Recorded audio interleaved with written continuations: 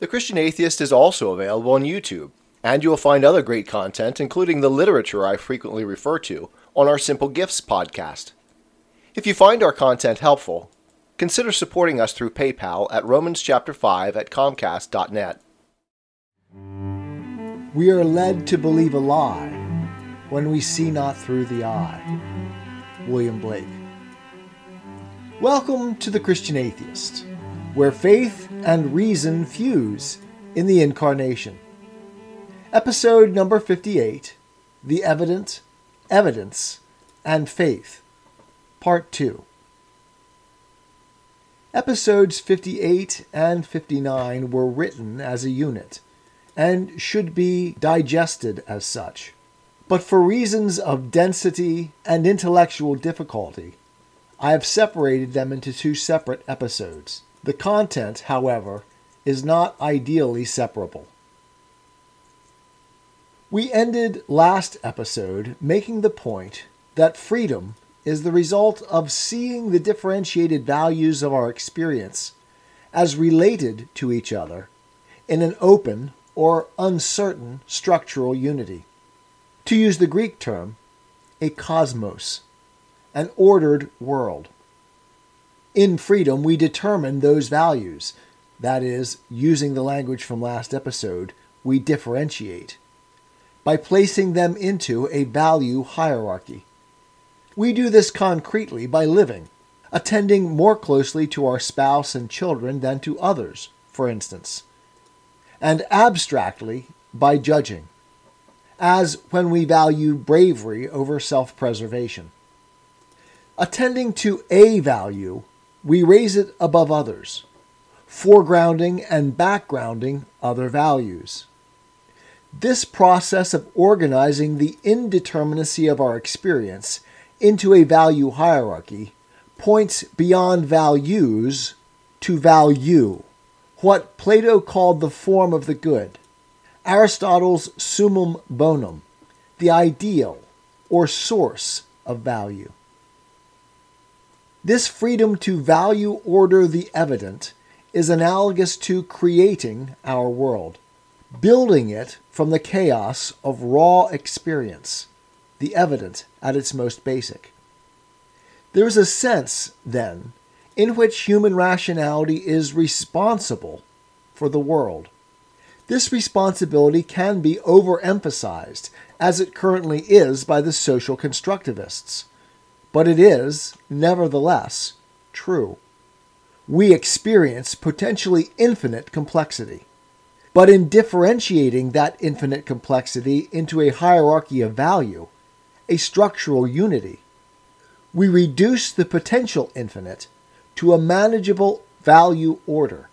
And as our value judgments are corrigible, any finite choice of a value order points beyond itself to an ideal value order, a standard of value.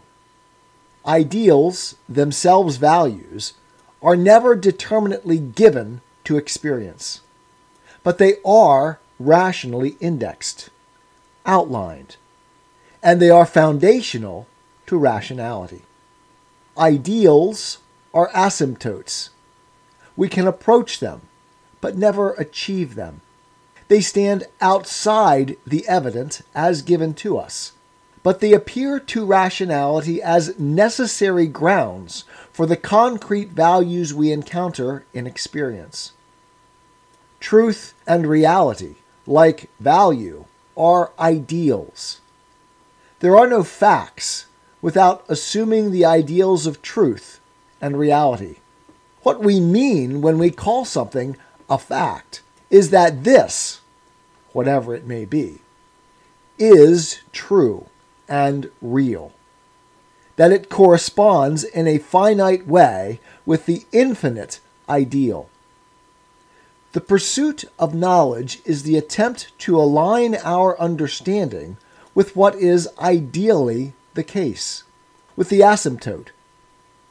Science is the attempt to understand the evident in an ever closer approach to this asymptote, this ideal. In science, we seek to reconcile the ideal and the evident to discover truth. Truth is born with rational consciousness. It exists in a dialectical relation to error as a corollary of rational corrigibility. Truth is the relation between the rational account of the infinite ideal indicated by the finite evident. Metaphysics seeks to answer the question, what must reality, an ideal, be like if the evident is as it appears? Understanding starts with the evident and speculates on the ideal, building a speculative account of the ideal that explains the relation. There are two approaches the understanding can take in this procedure. 1. It can privilege the evident, constraining reason's speculative freedom by what is revealed in the evident. In this case, the evident corrects the speculation. Or, 2, it can privilege rational speculation, correcting the evident in light of the rational account. An example of the two procedures can be found in the question of free will versus determinism. If we consult human experience, the evident, we are free. As Jean-Paul Sartre points out, we are freedom. This is fundamental to our lived experience as human beings. Freedom is given to us in the rational evident. It is revealed, for instance, in our existential anxiety in the face of choice. There are, as we said, two metaphysical accounts we may give of this experience. 1. We may explain our sense of freedom as true. Claim, that is, that reality is reflected in our experience of the evident, that we are metaphysically free. Or, 2, we can say that while we feel ourselves free, in reality we are determined, not free. On this second view, our metaphysical account of the evident denies its truth, accounting for the deceptive appearance of the evident. The first account is rational, but we will call the second account hyper-rational, as it privileges rationality above the evident. In metaphysics, rationality seeks to explain the relation of the evident to the rationally indexed ideal, reality. It does so by conceptualizing, imagining, creating a story. No rational being is free from metaphysical belief, as only metaphysical belief allows us to unify the infinite diversity of experience by differentiating and value ordering it into a cosmos. The default metaphysical belief seems to be realism, the account that accepts the evident as reality, but also points beyond it to the mystery of the ideal. Because rationality is freedom, it can accept the evident as a constraint on its speculative freedom, as metaphysically real. The hyper-rational approach, because it turns its rational choice of belief systems back on itself by denying the truth of the evident, is called metaphysical idealism. In other words, when we rewrite the empirical in light of the rational, correct the evident by privileging rationality, we are metaphysical idealists.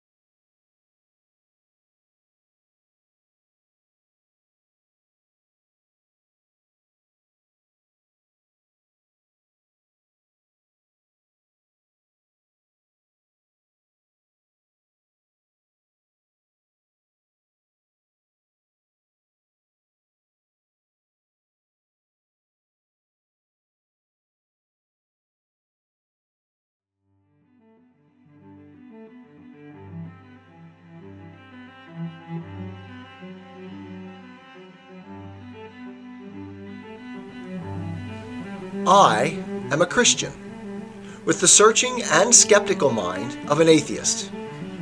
I don't want to believe anything that isn't true.